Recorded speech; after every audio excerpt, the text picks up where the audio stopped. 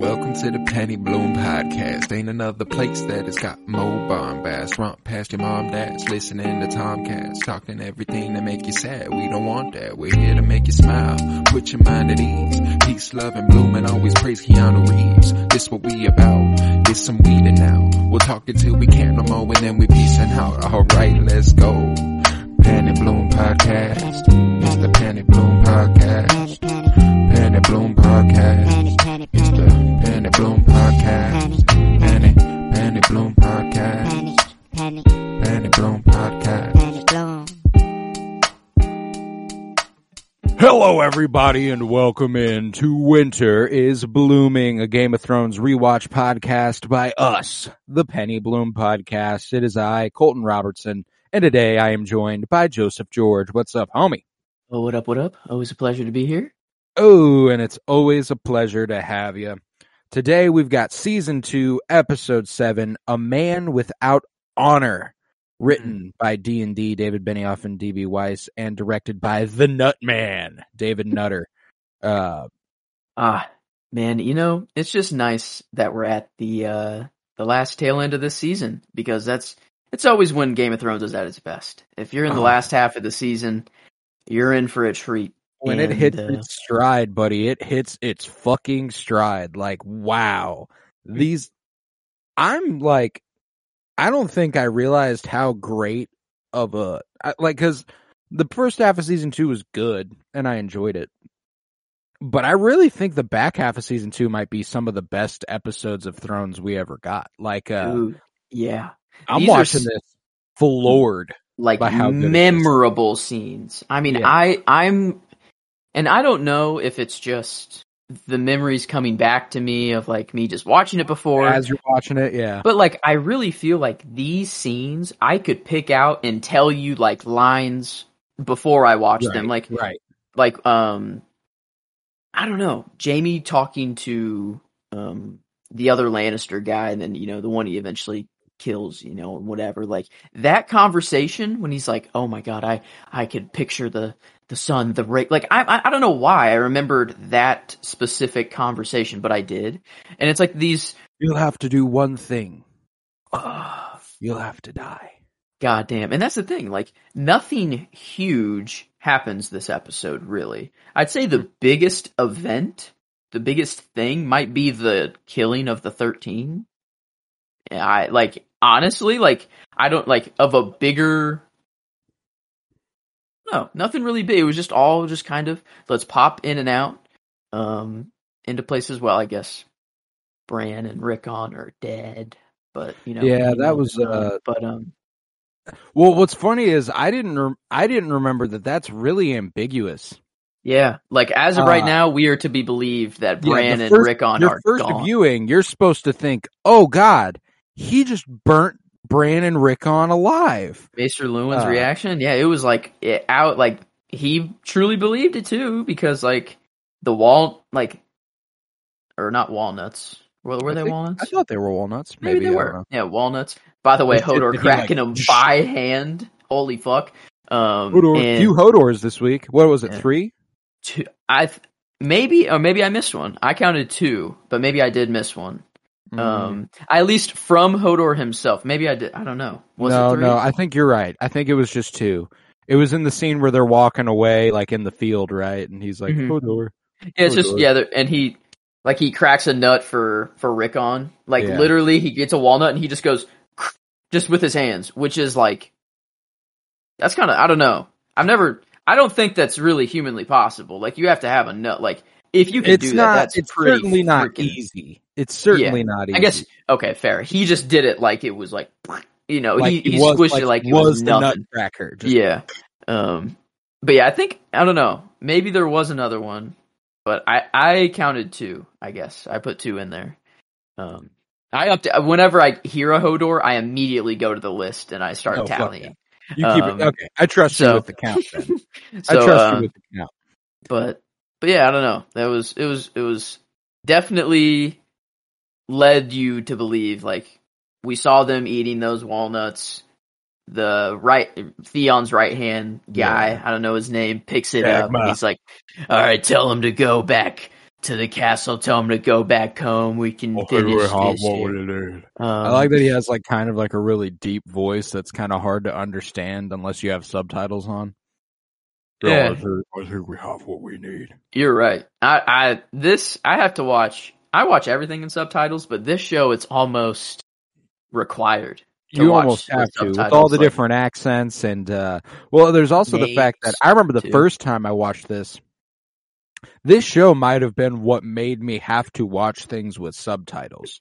Yeah, because I also needed help remembering who everyone fucking was, and it helps whenever they show like this person says the line. You know, like that is huge. That shit's helpful, but.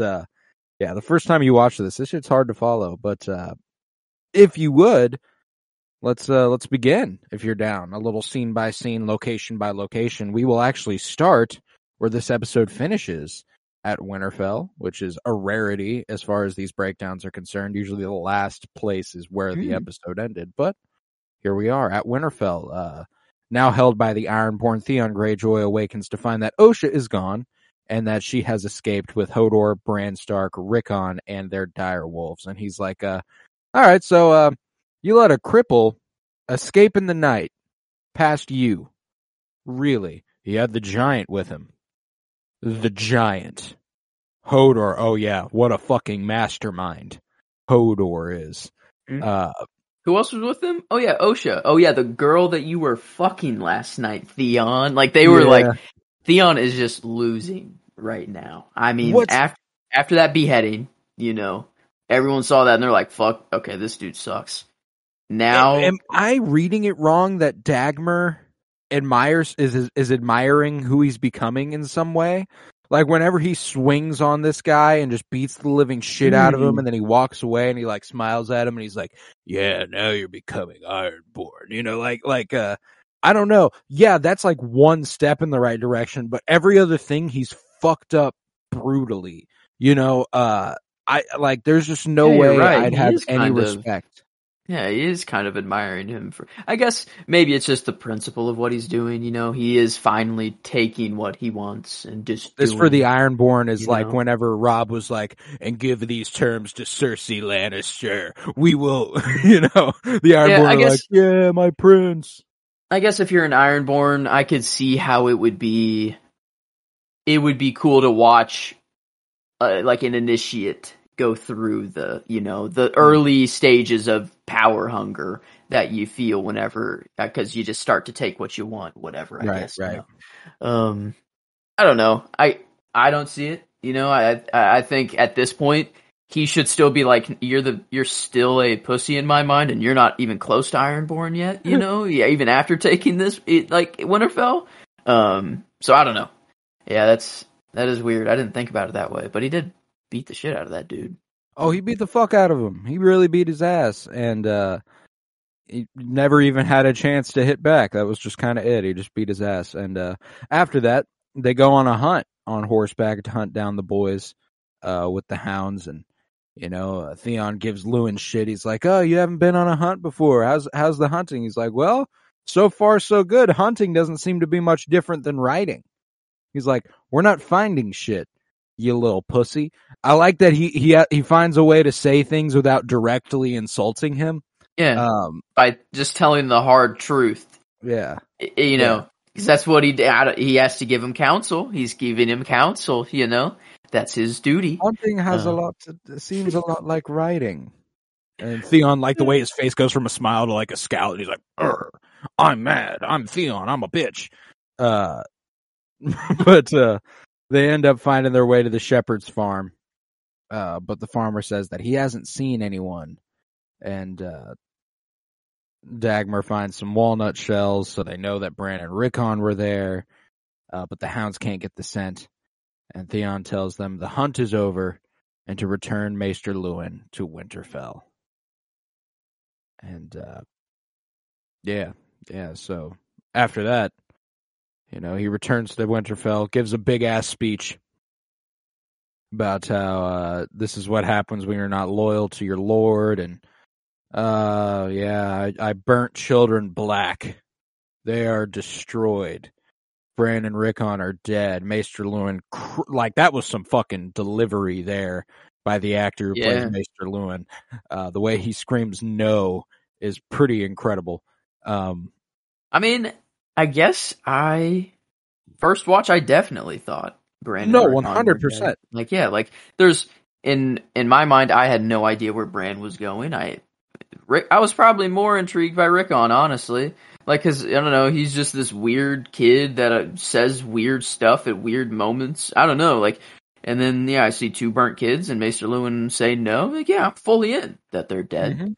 Mm-hmm. Well, then also the way that Theon looks after he presents the kids' bodies, very clearly a person who, again, doesn't want to be doing what they're doing, but for some fucking reason can't stop doing what he's doing. What a fucking cunt. This guy's a dick.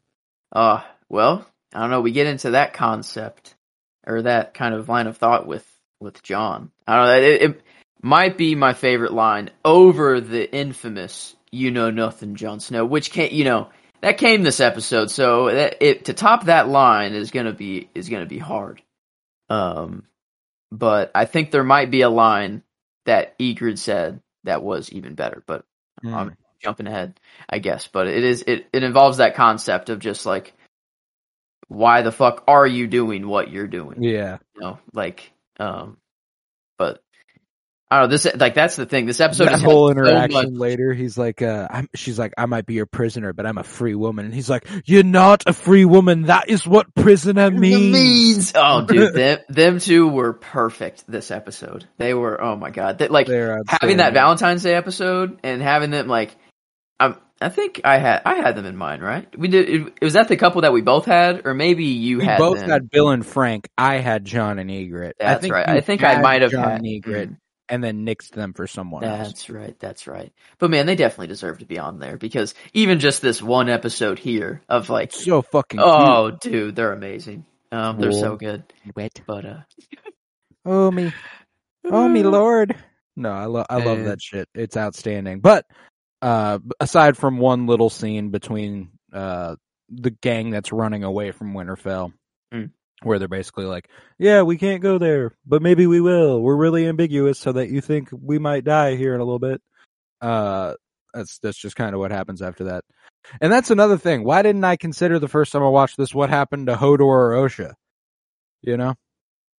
Oh, shoot. You're right. I feel like that's kind of a little tell-all to the people who are actually watching that, like, this probably isn't Bran or Rickon because Osha and Hodor. You're not thinking about that, though. No, you're not. At the end of the episode, you're like, oh my God, Bran and Rickon are dead. You're like, holy fuck, he killed them. They're dead. Next episode. They're or like, dead. I guess if you have They're a week alive, to think about it, though. They're dead. That's the thing. If you're watching this as it comes out, you have a week to think about it. You might actually be like, wait a minute, they were with Osha. I don't know. It depends on how hard you're really looking into the show. But man, yeah, it's Theon, man. It's just sad. It's sad to see this. But he does say it's like it's all just a game to Maester Luwin, you know. And Maester Luwin's very upset, and he's like, "Well, goddamn, you're just playing with life, you know, little whatever." Dick. You're a little asshole. I mean, in this world, with the way it's going right now, it is a game. War is afoot, you know, and if you want to strike your best chance for power, it's the time to do it, I guess, you know. But man, I don't know, to betray your family, that I don't know, man. brought you I don't know, man. You're a little bit of a dick. You're a dick to me. I can't wait for Reek now, so we'll get there later. But before long, can't be long now. But how soon is Reek? Season 3. That happens next season that he starts getting tortured. Okay, that's because good. Ramsay was just sent with his men to Winterfell. That's right. Yeah. Oh my God. So I think that happens before the end of season 2 that he gets taken, and then we kind of leave it with him being a prisoner, not really knowing the full implications of it. Sick. But that does take us to Harrenhal, where Tywin is discussing the assassination of Amory Lorch and how it was apparently an attempted assassination on him. with Sir Gregor Clegane, and he's like, so I don't care how many men you hang, you can hang them all for all I fucking care. Do what you usually do. Go ahead and burn villages. Keep asking questions. This is the kind of insight we got to Gregor. Yes, he's a monster because he's willing to do these things. But apparently Tywin has been ordering him to do such terrible things. Yeah. I mean, he said, show him what it means to choose the wrong side. Yeah, it's pretty... damn. I mean, yeah. This right here is my favorite scene of the episode. I think the interaction between Tywin and Arya specifically. But, like, I think Tywin... I didn't appreciate Tywin before, I guess. Just because he was always like, he's leading the Lannister army, and I'm like, I don't give a fuck about the Lannisters. But now that I can like take myself out of the show and be like, okay, me just. I love it. Oh my god, him talking to Arya. I can't say that I've ever met a literate stonemason. Have you met many stonemasons, my lord? Dude, they were going at each other so good. He's like, careful. Yeah, I enjoy you, girl, but. Be fucking careful. Oh, dude. And you know, he starts to monologue. He's like, do you know what legacy is? Do you know what legacy means? You know, he turns away. She's just like, what if I stabbed you in the fucking throat? Yeah, he's looking right. I mean, she's looking just right at his neck. I added, on the kill list, I put thought about Tywin. I think it's fair. She didn't kill Tywin, but she thought about it. She thought about killing Tywin right here. I don't know, but it was really amazing because the things that he was saying right before was like, this will be the war that I'll be remembered for. They're calling it the War of the Five Kings, and it's the legacy that I'll leave behind to my children. And at the whole time, it's just showing his neck, and like Arya just thinking about killing him. It's like, oh, I could have, you know, what if it ended right here? But I don't. There's part of me that is like, there's no shot that Tywin knows this is Arya, because if he did, 100% he takes her because it's for the war, and obviously having Arya is strategic. No, yeah, that's what's kind of bewildering to me about this. There's part of me that actually believes a little bit that he knows that it's Arya, and he's like, this is my last war. The legacy that he is leaving behind is that, like, he's not, like, he doesn't want to fuck with the families, actually. You know, he's like, let's just get this over. I'll do the war stuff. I'll send all the soldiers and everything, but all this, I don't know, family bullshit. Like, I don't know. Because, like, he is responsible, not him directly, but he is responsible for Arya's father's death. You know, Arya no longer has a father. And Tywin is, like, teaching her lessons as he would teach his kids.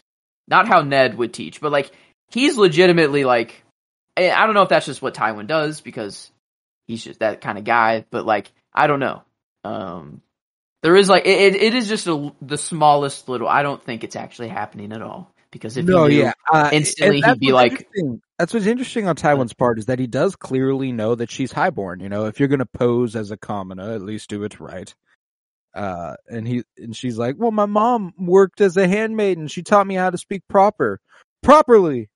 That's the thing, is that, like, he was already a little suspicious, or, like, he knew it was a girl immediately before anyone. And then, like, the interaction with Littlefinger. After that, Tywin put something to, like, I don't know. That's the thing, is that, like, Tywin's not dumb.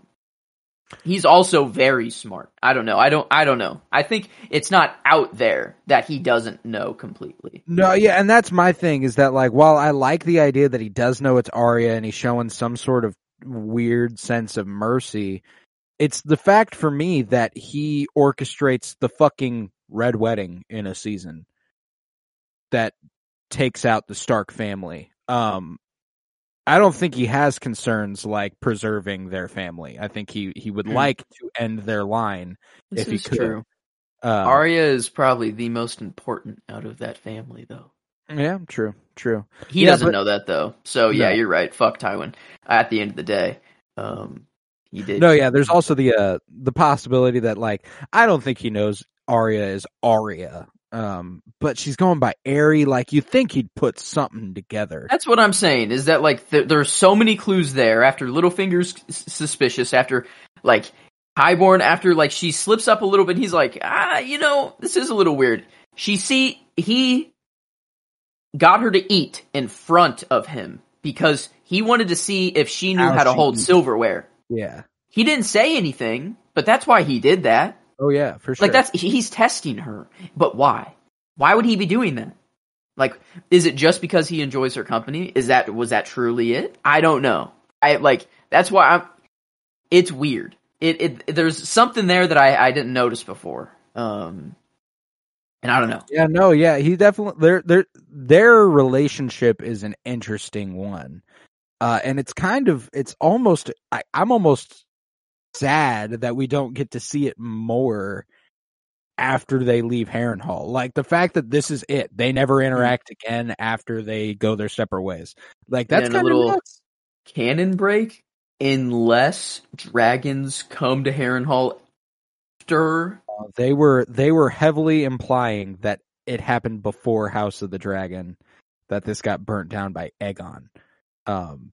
Unless they rebuilt. That's a hard yeah. Like, retcon. Like, that's a. So we have to go.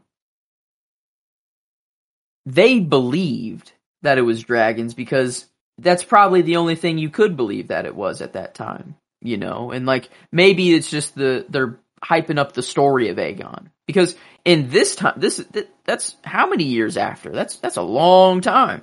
They don't fucking know if it was really dragons. We know it wasn't. Or my only other thought is maybe it was burnt down by a dragon. It was rebuilt shittily, and they were therein able to destroy it a lot easier with just regular fire. Instead of dragon fire, because that's what everyone said. Like, how does dragon fire melt stone? Like, maybe it was already destroyed. And then, because it was also a pretty focused attack that Larys used, because only 2 people fucking died, and they were his dad. The whole thing about Harrenhal is that you just couldn't get in. You could send 1 million men, but no way you're getting in. So it's like, but Larys was in the inside. He was already inside, and I feel like once you're inside, that's it. So I feel like he could have been the one who destroyed it at first. The fucking. Like, the thing that keeps fucking me up about this part is that the very beginning of House of the Dragon, where they're all meeting to do, like, who should be the next king? He doesn't have that's at Harrenhal. Like, I don't think you have that meeting at some burnt to shit, destroyed building, Like, wait. Yeah, no.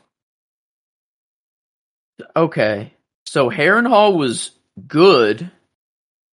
Larys was the first to destroy Harrenhal. I think if a dragon interacted with Harrenhal at all, it was after Larys.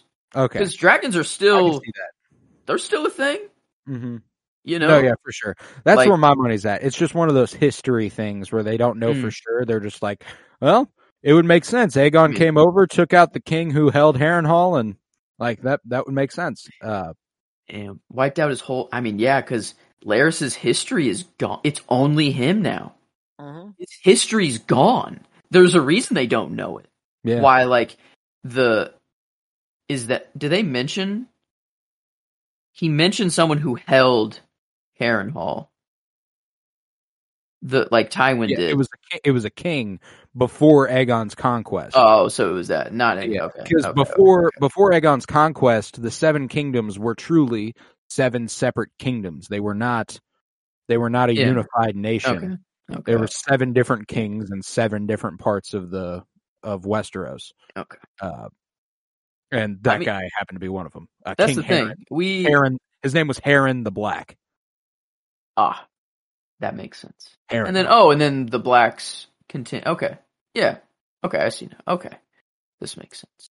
Yeah. But that was just a nice little brief scene. That was a very good scene as well. So that was a solid one to choose for your favorite. I almost went with Arya for my favorite character.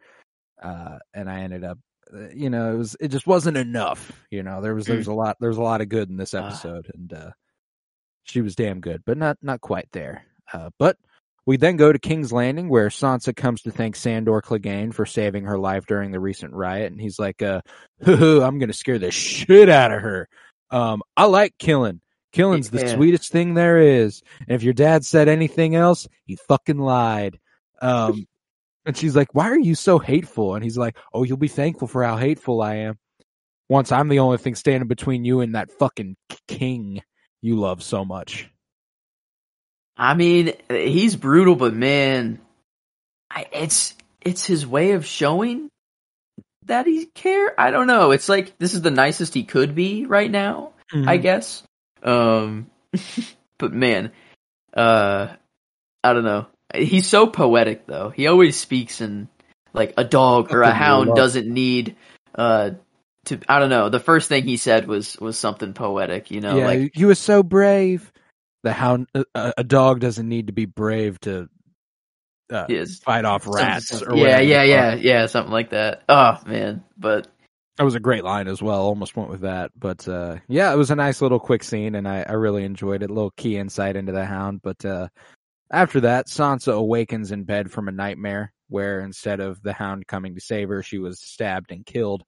And she wakes up to find the sheets covered in blood because she's had her first period. And she's like, oh, fuck, I'm going to have to marry Joffrey and have his babies. She tries to cut the piece out of the mattress. Shay comes in. This is one of the only scenes ever where I'm like, man, I like Shay. This is real as fuck. She walks in, sees it, and is like, let's flip this son of a bitch over, okay? Let's go. A chick walks in. I love the little stare down they all have. Yeah, the little second of silence, that they are like, oh, Sansa fuck. doesn't like react. She just kind of stands there and like looks at Shay like. And she's like, what are you gonna go do? Do you think we might be able to explain our way out of this? No. Does Shay literally say like, what are you gonna do? Or like, oh no, she just walks away. They don't say anything. She goes over to her, puts a knife to her throat, and goes, "What?" Or she goes, "What are you going to do?" As she's walking away, and she goes, "I'm going to tell the queen." And then she puts a knife to her throat and says, "You won't tell anybody shit." Oh, the fuck, you're not. Not luckily enough. Sandor comes in at the commotion and is like, "Ah." And the way he's standing there, kind of somberly, he's like, "Fuck." Like I didn't. Damn it. I really wish I didn't. Fuck. You could tell he's like, I don't want to do this. This isn't what I want to do. Yeah, but he has to tell someone, and that's when Sansa goes and talks to the queen. Which this scene is what made, this was the first part of two scenes that made me go, yeah, Cersei's my favorite character of the episode. Because this is the most caring she ever gets. This episode. He just lost a daughter. Both Marcella, scenes. Off to Dorne. Mm-hmm. This is the nicest she's ever been to Sansa because she knows, like, she lost a daughter, so she's like, okay, it's kind of nice to have a daughter to talk to. Let me tell all of my shitty Robert love stories to someone. And also, I know that from this moment on, her life is fucked. It's not going to be good. No, it's the most caring and understanding Cersei ever is, and truly, we don't get a scene with Cersei in this episode that she is a bitch. She's a good chick in this episode, and I had to go with her for that reason because she is just she's a queen who's doing her duty. Obviously, she's been evil as fuck. It's not like she stopped being evil, no. But this is the closest she can be to being a good guy, and tries to comfort her and saying, the more people you love, the weaker you are. Sansa asks, shouldn't I try to love Joffrey? And Cersei's like, yeah, you can try. Damn. You won't, but you can try. And it's just such a clarity of, she lost Marcella. And she's like, I still have Tom, and thank fucking God. Because Joffrey's a piece of shit. Like, to be Cersei Lannister now. Yeah. To be Cersei Lannister and go, oh, that's a piece of shit. You realize how terrible that person has to be for Cersei to recognize that you're a piece of shit? Like, and her kid. She's like, I love him to death, but holy fuck does he suck. I can't help him. I've tried. I can't do anything to make him see reason. Tyrion lets her know. It's like, hey, you beat the odds. And then we go to my favorite scene. They're so good, man. You're right. Cersei, holy shit, you are right. Cersei killed this episode. And then this scene is why Lena Headey gets my performance nod, and this scene is my favorite scene of the episode. Like, she dominated this episode for me whenever she goes to meet with Tyrion, because again, she goes there looking for someone to talk to. She's she doesn't have Jaime. She doesn't have Marcella. Either. Yeah, she doesn't have her father. She doesn't have anyone now. She has Joffrey and Tommen. Yeah, she's like, and she's not good with Tyrion. They still always fucking hate each other. And so she jives at him a little bit, like, is that what you send him whores to torture? And he's like, I really thought that would help. Yeah, I fucked up there. That's on me, man. But then that's when she gets vulnerable, and she's like, yeah, like, for real, I appreciate, like, it's almost like I appreciate you trying, but you gotta know there's none of that. That won't happen with him. He's fucked, and I can't help but think it's mine and Jaime's fault. And then this is the scene where it's like, for sure, Tyrion always knew this is just a little confirmation. Like, whenever she goes like, he looks like he looks like Jaime, and Tyrion like he just kind of sits there like, oh, are we about to talk about this? From a certain light. She goes, from a certain light. That's how she continues. Yeah. Like, he looks so much like Jaime from a certain light. Like, she paused, like, and I don't know, it was fuck. And then she's like, you know what? Fuck it. I can tell you this. You're not going to tell anybody. And that's what's cool. Like, they hate each other, but even so, they're family, and she knows she can trust him with information like that, because if he doesn't love her, he does love Jaime, and she knows that. Like, that's what's cool about their relationship, is that's what they know they have in common. Yeah, is that they love Jaime. They love Jaime. One's love is a little. It's different. It's different, obviously, but it's still there. No, I understand. But that's why Cersei can confide in Tyrion. If Tyrion hated Jaime, she would never talk to him about shit. It's because he loves him and she loves him that she can find some common ground to be able to get vulnerable and talk to Tyrion about it.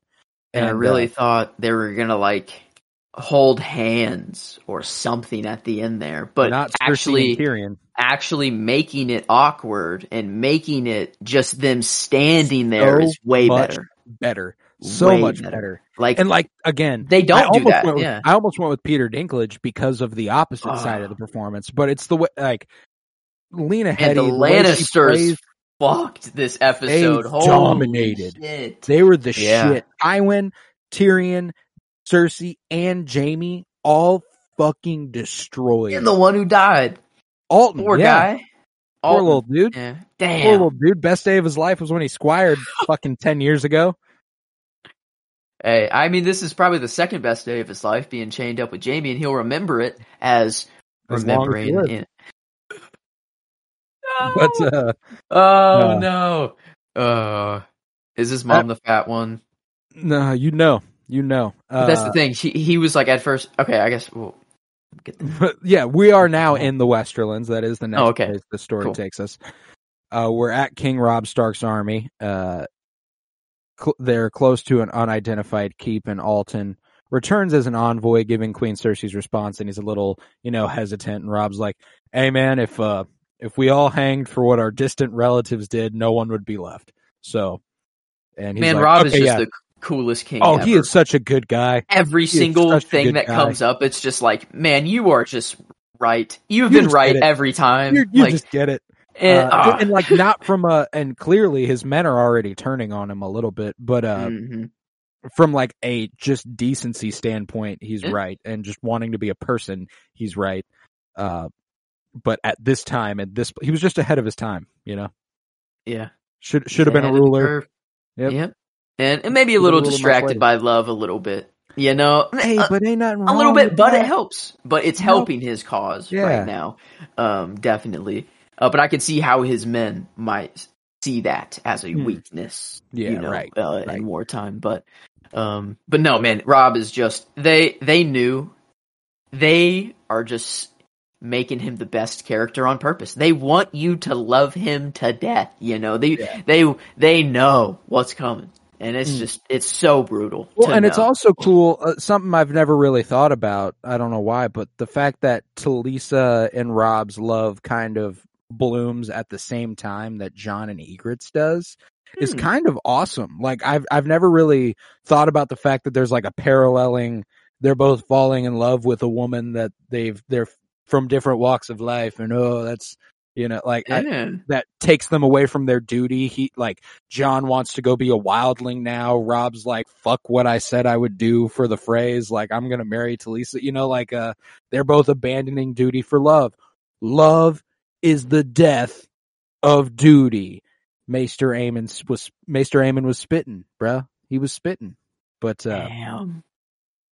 That's the thing, is that if your life is supposed to be duty, whatever, you can just do that forever. But who's to say that duty is the right thing? You know, maybe that life with love is your duty, you know. Maybe think about it that way. Maybe the war isn't your duty. Maybe the war isn't to avenge your father and let your, you know, just all this family drama drop down onto you. So, you know, it's all just a game from Theon. Or it's a game we play. God damn. No, I love it. I love it. These two love stories, though. Oh, there's another couple that could, you know, not as good as Jon and Ygritte, I'd say. Robin, we get a lot more. Really cute. They're cute as fuck. Still another tragic end, though. Very arguably more tragic, probably. Tragic end you could possibly way more tragic. I mean, that was holy shit. I don't think that's actually even close. Yeah, and they actually get married and stuff. Like, there's a lot. There's a kid there. There's a kid in there, and it's bad. It's bad. It's real bad. So yeah, tragic love story. But as of right now, oh man, they're awesome. Like you know, she comes up to him and it's like, oh, you know, I need supplies, blah blah blah, and like, oh, I shouldn't interrupt. Sorry, but he's like, continue, my lady. And she's like, he's like, oh, you can interrupt me anytime you want. You know? And he's like, I need this, and you know, those are pretty easy, whatever. Like, but if I could send to the crag, if I could maybe write a list where it's like, come with me. What about that? She's like, oh, okay. It's like, oh, dude, no, and the way everyone's watching on, like, you fucking... And another thing that is also really important to consider that I always forget in reference to this relationship is that the Northerners, not only is he being taken away from duty, they're also, like, flagrantly racist. And she's from Volantis. She's a foreigner. She's a foreigner. They don't like her because of that. If she was a white northern girl, they'd be like, yeah, man, fuck your duty. I don't give a shit. You know, like, or not. They would be like, I don't think this is wise, my lord, but do your thing, you know? Is it that? Or, because I guess his mom is more of like, you're already promised to someone, you made a promise to Walder Frey, you know, you can't, like, hey, like, watch it, you know, and I know what's going on here. You know, turns out, she is a daughter of Walder Frey, right? Is that what happened? Like, is it like Talisa? Is that actually like it? I thought for some reason that she lied about where she came from and that she ended up actually being a daughter, and then it actually worked out and they could marry each other for some reason. That's why they die. Oh, so that makes, because they get killed at the Frey house at the wedding. Because I knew they are. Why did I think that she was secretly a Frey daughter for some reason? What twist am I confusing it with? There has to be I don't know. Because obviously I know that they all die at the Red Wedding. I know that. That is a memory that has stuck with me for a long, long time. But I don't know where that is coming from. What the fuck? Why did I think she was a Frey daughter secretly? Wow. Yeah, no. Makes way more sense that she's just a foreigner. No, yeah. The problem is that she is not a Frey daughter.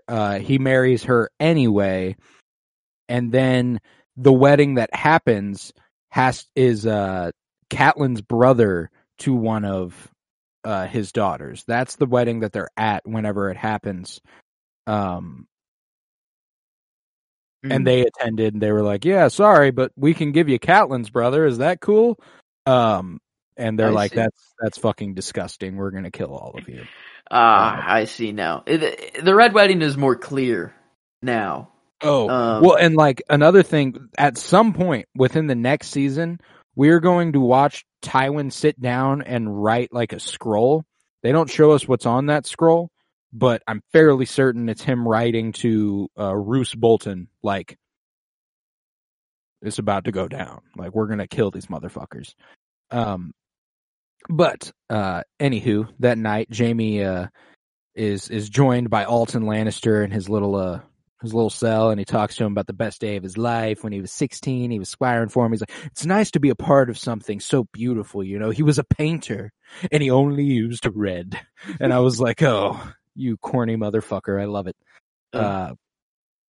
Man, I don't know. And like the fact that the squire was like, and I couldn't just go back to my family and tell them what it was like squiring for someone like you. They wouldn't even understand a fucking sentence of what I had to say. And it's like, I don't know, what's that about? Like, why wouldn't you want to be like, hey, you thought I was going to disappoint our family in front of the family, but actually I was liked by Jaime, and I did very well. He's like, you know, and I can't tell if he actually had this gift, quote unquote, or if he's lulling him so that he can kill him. I think, you know, being like, you knew when you were needed, you knew when you weren't, and that's an important thing. I never squired for Barristan Selmy again. I didn't have your gift. That's pretty sick though. That story.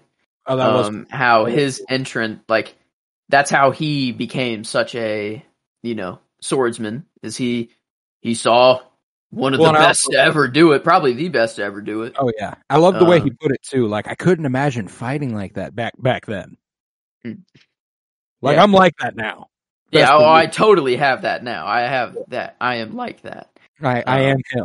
But yeah, I absolutely loved it. But ultimately, he kills Alton, luring the guard Torrhen Karstark, and then he kills Torrhen Karstark, freeing himself. And unfortunately, he for Jaime, he is very quickly caught and returned with Lord Rickard Karstark, one of the more notable nobles of the North, being like, "Yeah, I'm going to kill this guy. Sorry, bring me his head." This interaction was actually kind of cool. Like, oh, it's really good because Robb's already taken off. It's up to Catelyn apparently to keep everyone at bay. Like, she is now in command apparently. And she has to argue for Jaime's life. Like, and that's another great thing about Catelyn is that, like, I was tempted to go with Catelyn and Michelle Fairley, you know, like for performance and character because she was so damn good here. You know, Karstark is like, he killed my son, and she's like, he crippled mine. Best believe I want his ass dead, but we can't do that. Not until Robb's back. You know, ask him. And he's like, I'll be demanding his head. And she's like, it's not wise to make demands of a king. And Karstark's head will be off his shoulders before long. He who passes the sentence shall swing the sword, and Robb passes the sentence and swings a sword. Yeah, pretty brutal. And I mean, I don't know. I see where the dude's coming from, you know. But, like, he has to recognize that they've been keeping him a prisoner there for a reason. They haven't killed him for a very specific reason, you know. I guess at that point, he's like, fuck it. The whole point that they're fighting the war is because they affected the Stark family and have their daughters and killed Ned, so that's why they're fighting. they're fighting for Robb for that. But now that his family's affected, he's like, all right, fuck it. I'm throwing everything out. It's not anything to me anymore. This war is, I don't know. Man. Yeah, I don't know. That's just war. I guess that's why this show's just so good, is because you don't get these situations anywhere else other than war. Like literally, like you do not see this, and like, I don't know. I wish war was still fought with swords. Well, not really, but it would make for a lot less deaths. But I don't know. Yeah, it's heating up. It is heating up. Yeah, the next part's when the shit really gets good, when Jaime explains about why he did what he did, why he's the Kingslayer. Honor and loyalty are naive at best, hypocritical at worst, and he's like, and I've only ever been with Cersei, so in a way, I'm more honorable than your old bitch-ass Ned Stark. Callan's like, Brienne, give me your fucking sword. Yeah, he was like, how did it feel when honorable old Ned came back to Winterfell after he fucked, the way he like emphasized, like after he fucked some another woman. Yeah. He fucks and came back with some bastard. Did you pretend to love that child?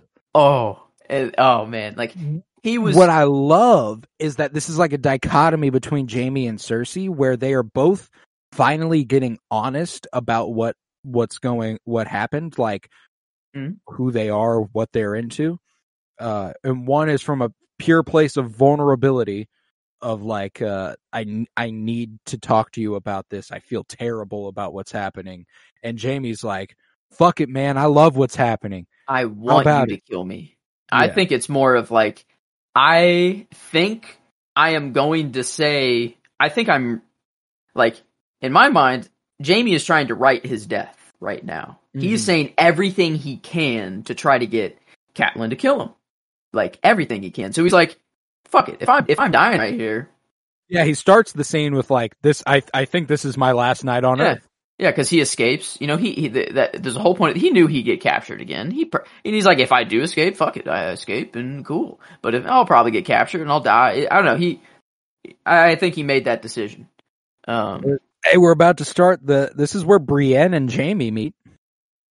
Oh, yeah, that's right. Him being like, "Where'd you get this beast?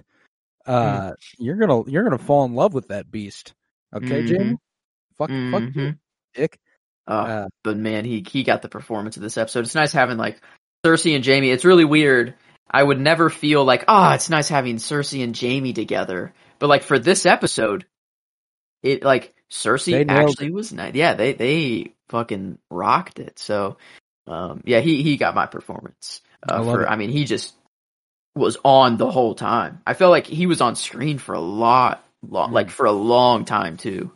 It felt like, but, man, we haven't even gotten to the wall yet. Holy fuck! No, that's where we are now. That's where we are now. In fact, man, we see Jon Snow waking up, spooning Ygritte, the legs slung over the top of her and everything. I'm like, man, this is some real shit. And he's got a little morning wood going, and Ygritte delivers my favorite line of the episode. Did you pull a knife on me in the night?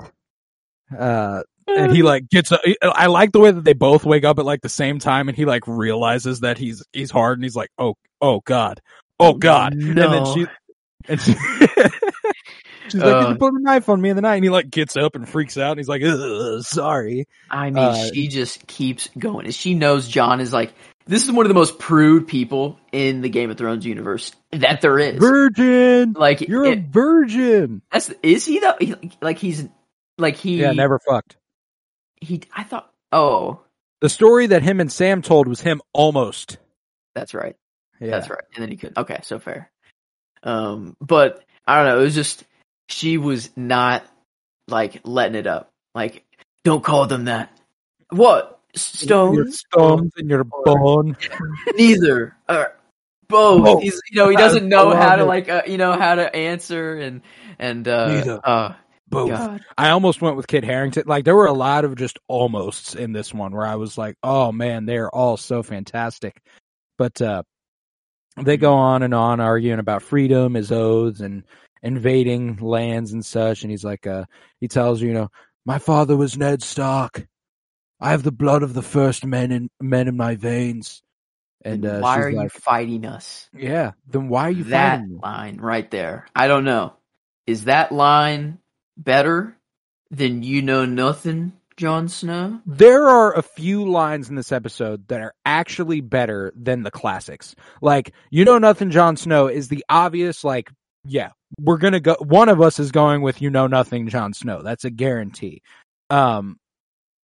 And I guarantee you that line's better than, did you pull a knife on me in the night? Like, it's all, like, it's favorites, it's not best. Because there are a few lines in this episode that are fucking good. And in Qarth and here specifically, where did those stand out? But it was interesting seeing her reaction to Ned Stark being Jon's father, because she was kind of like, whoa, hold on a second. Like, I don't know. Like, she was very taken. So, like, she knows who Ned Stark is. Like, the wildlings know everything because of Mance Rayder, right?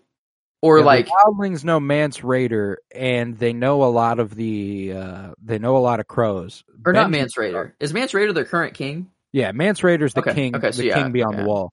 Okay. But the first ranger of the Night's Watch is somebody they know, and the first ranger is Benjen Stark. So they're like, oh, she's like, oh shit, you're the nephew of the first ranger. Like, you are. That's how she knows. Is Benjen's cool with the wild? Like, doubt it. No, like they hate that motherfucker. And that's why she's like, oh, like I could probably. I see. If I bring you in, this is gonna be fucking huge. I see now. So so Mance Rayder, he was, I guess, I want to get like he was a member of the Night's Watch, and then he was like deserted, was like fuck it, and then just, how did he gain his power? Like, do we know that yet, or is it like explained later at all, or like, do we know? I can't remember how much it's explained. I think we get a little bit of him explaining how he united them. Like I think he just makes it clear that there's a threat in the north. We all need to band together and leave. Pretty much. Like, I think that's just kind of it. But anywho, she states that the animosity of the Southerners towards the wildlings is arbitrary. You just put up a wall and decided that land was yours. And she continues to be like, oh, so you're a virgin. You never fuck nothing. You want to fuck me? That'd be cool. Like, you're really hot. You're really pretty. All the ladies back at camp would scratch each other's eyes out trying to fuck you. You're scared, huh? You're scared of this pussy? This pussy doesn't have teeth. She's like, doesn't have teeth. It's wool. Yeah, man. And she was like, man, you are boring, dude. You suck, man. You are dull. Man, we're out here beyond the wall. You have no one around us, and you're still not even gonna fuck. Like, damn, dude, you suck. Loser. Loser. But she escapes after that, pulling him to the ground and leads him into an ambush. And she says, you should have taken me while you had the chance. Fantastic. And I like that Jon was even a little tempted a few seconds ago. He's like, right here in the middle of nowhere, it's so cold and stuff. If she'd have gone, yeah, he'd have probably been like, so, okay. I'm assuming she's saying all this because she knows her people are pulling up. Like, she hears, like, she knows, and like, I don't know. Or like, do you think she's actually like? No, yeah, for sure. If she can get a fuck out of this, she's down. She's not. Okay, so she's not just like.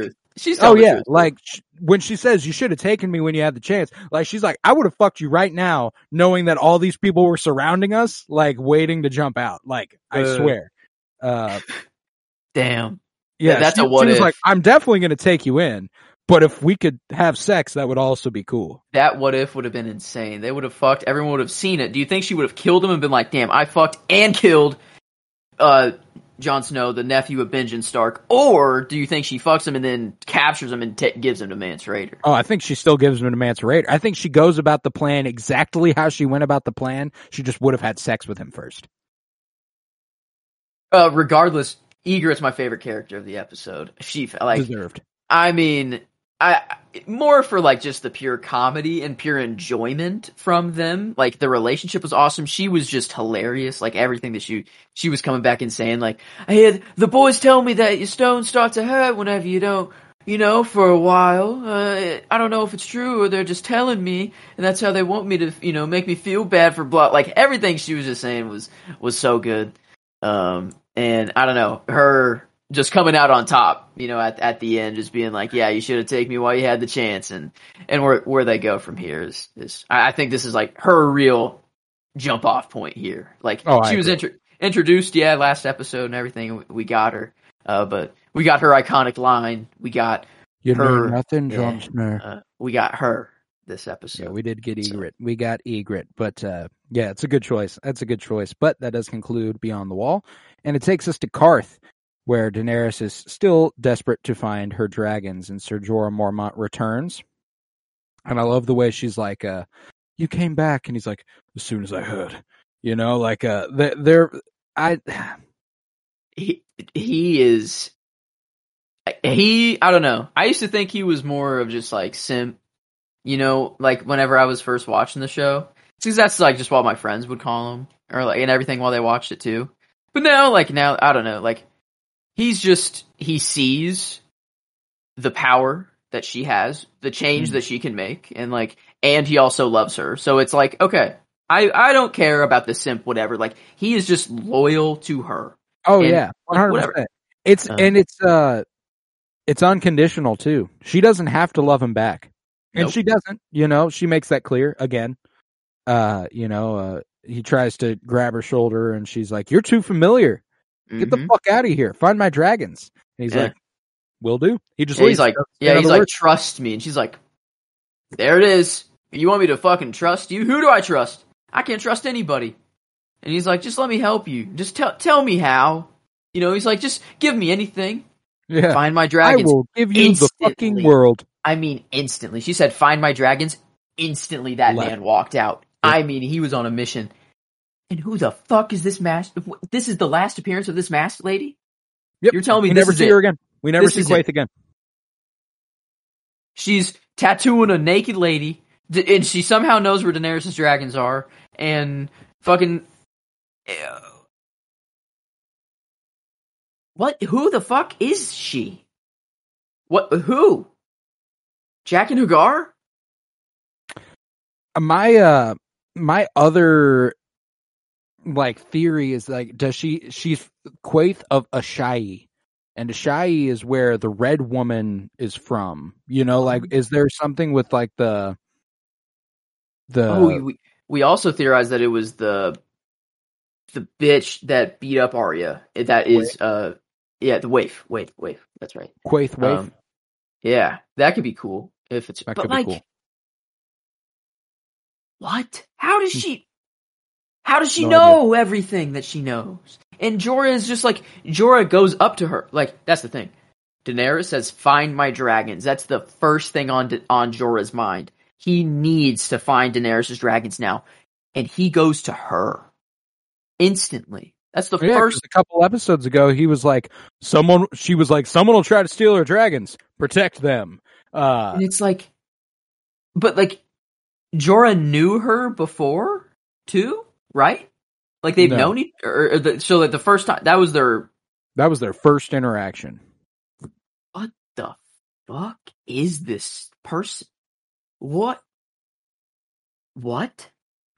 There could be a really simple explanation to this too, because in the books, whenever there's no I invoke Sumai, she gets met outside the gates of Qarth, and they're like, we're not going to let you in. No, they just let her in.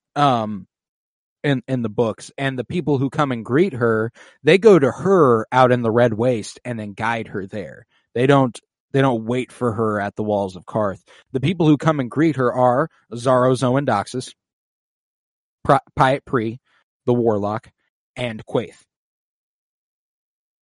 It's those three. It's the masked lady and the two people who betray her.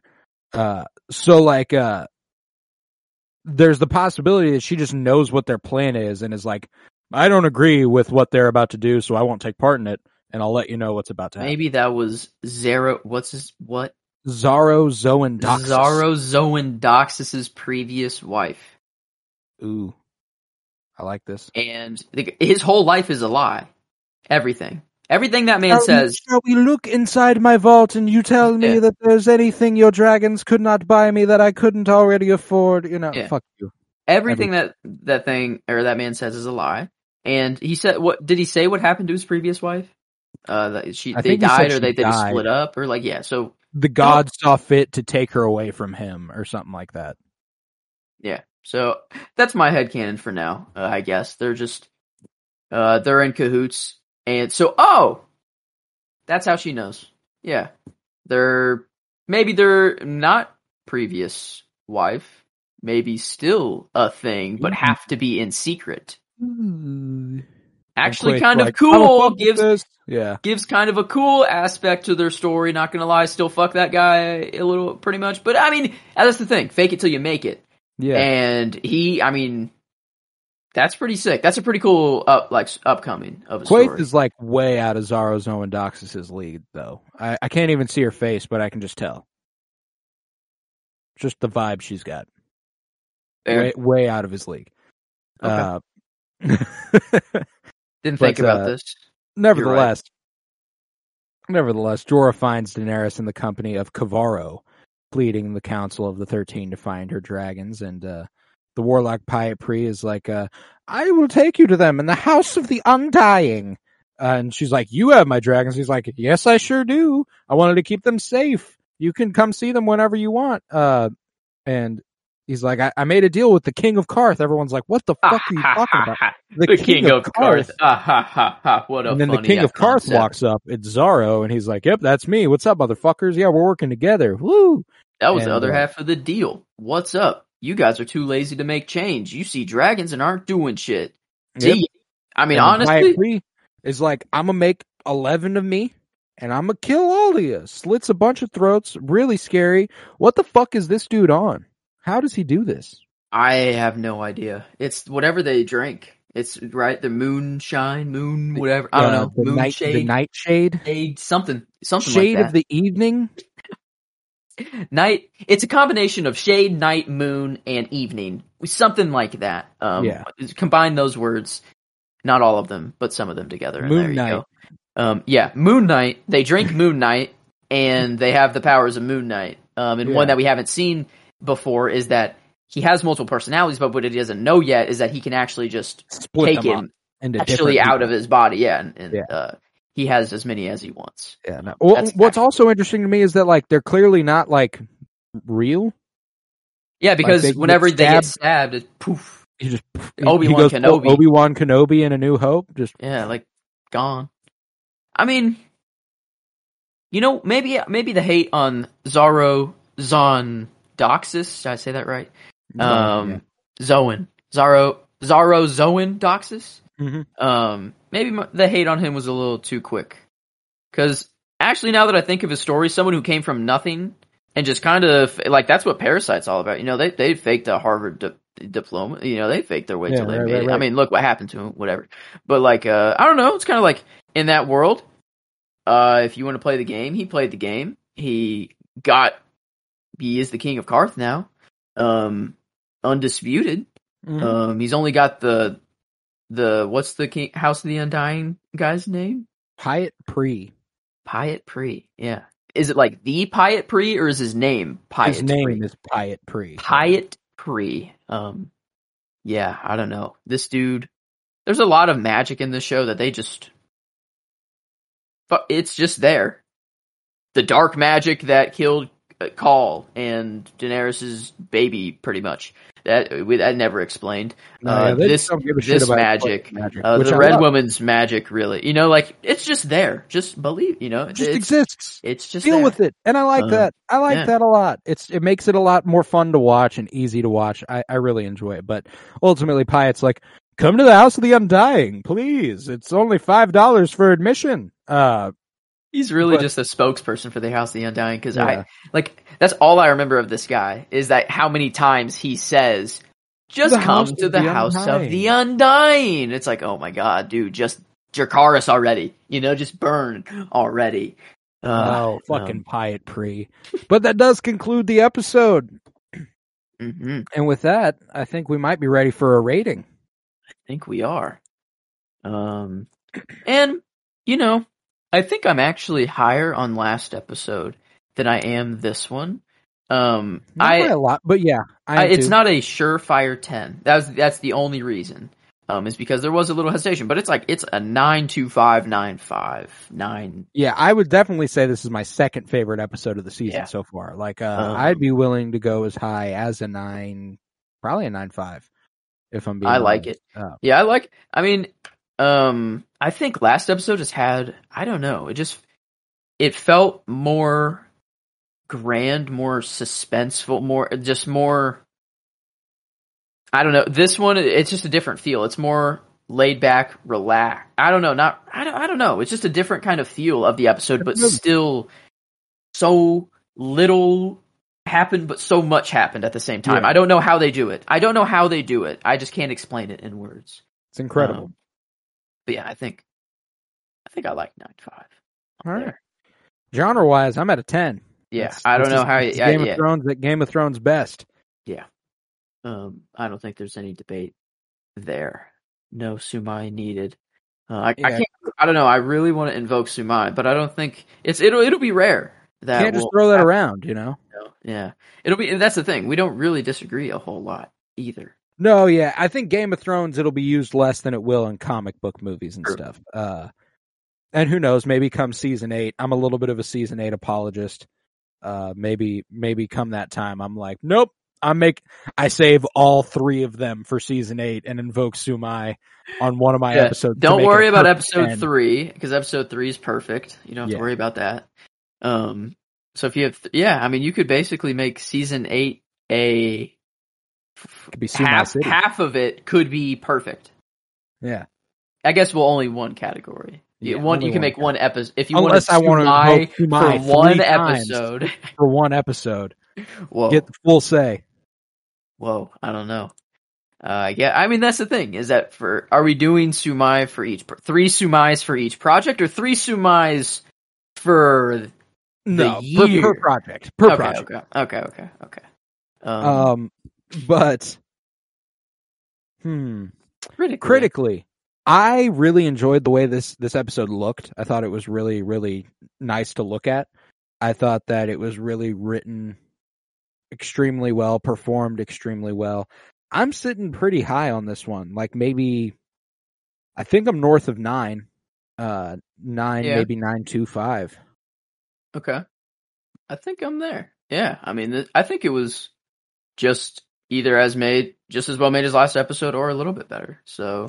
Yeah, because I thought the Tyrion visuals and Cersei really stood out in a different way. I thought the lighting in this episode was incredible. Because another thing that just for some reason this episode stuck out to me was the landscapes they were in. It was just wow, yeah, you're there. North of the wall, they're in when you see the distance go off for miles, they're in that place. That's not a green screen that we're seeing, and it's just crazy how much of an effect that has on the final product.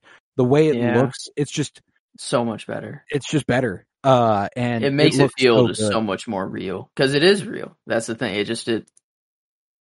I don't know. The only fake shit in this movie is whenever we get that another beautiful shot of Harrenhal from above, zoomed in through Tywin's window. You remember that shit? That was super cool, and they didn't build Harrenhal, but that shit was so fucking cool. I'm glad the show had a fuck ton budget. I'm glad. Me too. I am, because they saw what George R. R. Martin wrote, and they were like, "Yep, we can give millions and millions of dollars to this. Let's do it." And thank God it worked, and they just kept pumping it out.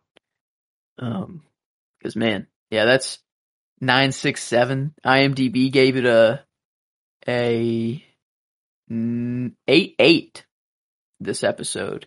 So basically a 9. Yeah, we're pretty much right on critically with IMDb there. But let's see, is that the Wait a minute. Oh, never mind. I'm wrong. I just didn't put in the critic. What did we give it critically? I think we put a 9.25. I punched it in for us. Oh, okay. So 9.58 actually is our overall, so about a 9.6. Which, let's see, second best of the season, which makes sense. Second best of the season. Third best episode of the show overall. With episode 6, A Golden Crown, which is cool. That's a tied for third. Yeah. Some incredible episodes here at the end of season 2. And also ties with the premiere of House of the Dragon. Okay. So there you go. Got some good company that it's with. So, yeah. Yeah, then and we got 3 episodes. Holy fuck. Got 2 episodes. We're 2 episodes away from Blackwater. Yeah. Oh my god. Yeah, we're almost done with season 2. We have 3 episodes left in the season. The Prince of Winterfell? Oh, shit. I don't even want to think about what happens. I'm just going to let it happen. I don't even remember, really. Okay, yep, nope. Don't even want to think. Prince of Winterfell. Don't even want to think. Blackwater, the only big thing I know that happens is Blackwater. Yeah, that's pretty huge, too. I also loved, we talk about the title of the episode and how it's kind of, how indicative it can be of the episode. This one is one of the best. Man Without Honor. Could be Theon, could be Jaime, could, like, it could be pretty much any fucking guy. Xaro Xhoan and Pyat Pree, Tywin. It could be anybody. It's a pretty incredible episode title, so I really liked that. But yeah, with that, I think we'll conclude this episode of Winter is Blooming. We'll be back next week for season 2, episode 8, The Prince of Winterfell. Tomorrow, I believe we are doing The Last of Us episodes 4 through 6.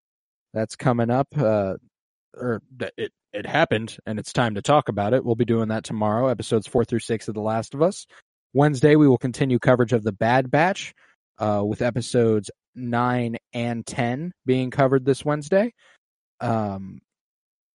Thursday, what do we decide on for Thursday? What's Thursday? It is Mandalorian.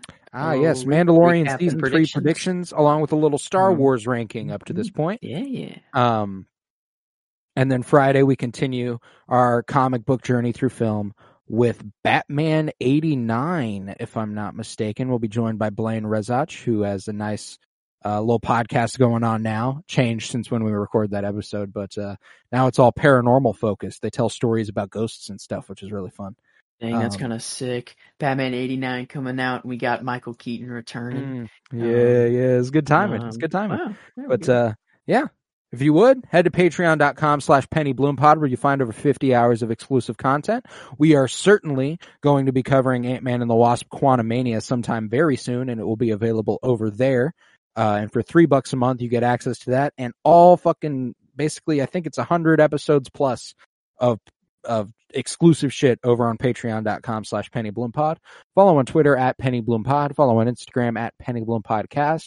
Remember to leave a 5-star rate and review wherever you are listening. I was Colton Robertson. I'm joined by Joseph George. Thank you very much, homie. Oh, thank you for having me. It's always a pleasure to be here. Oh, and it's always a pleasure to have you. And remember, peace, love, and bloom. And you know nothing, Jon Snow.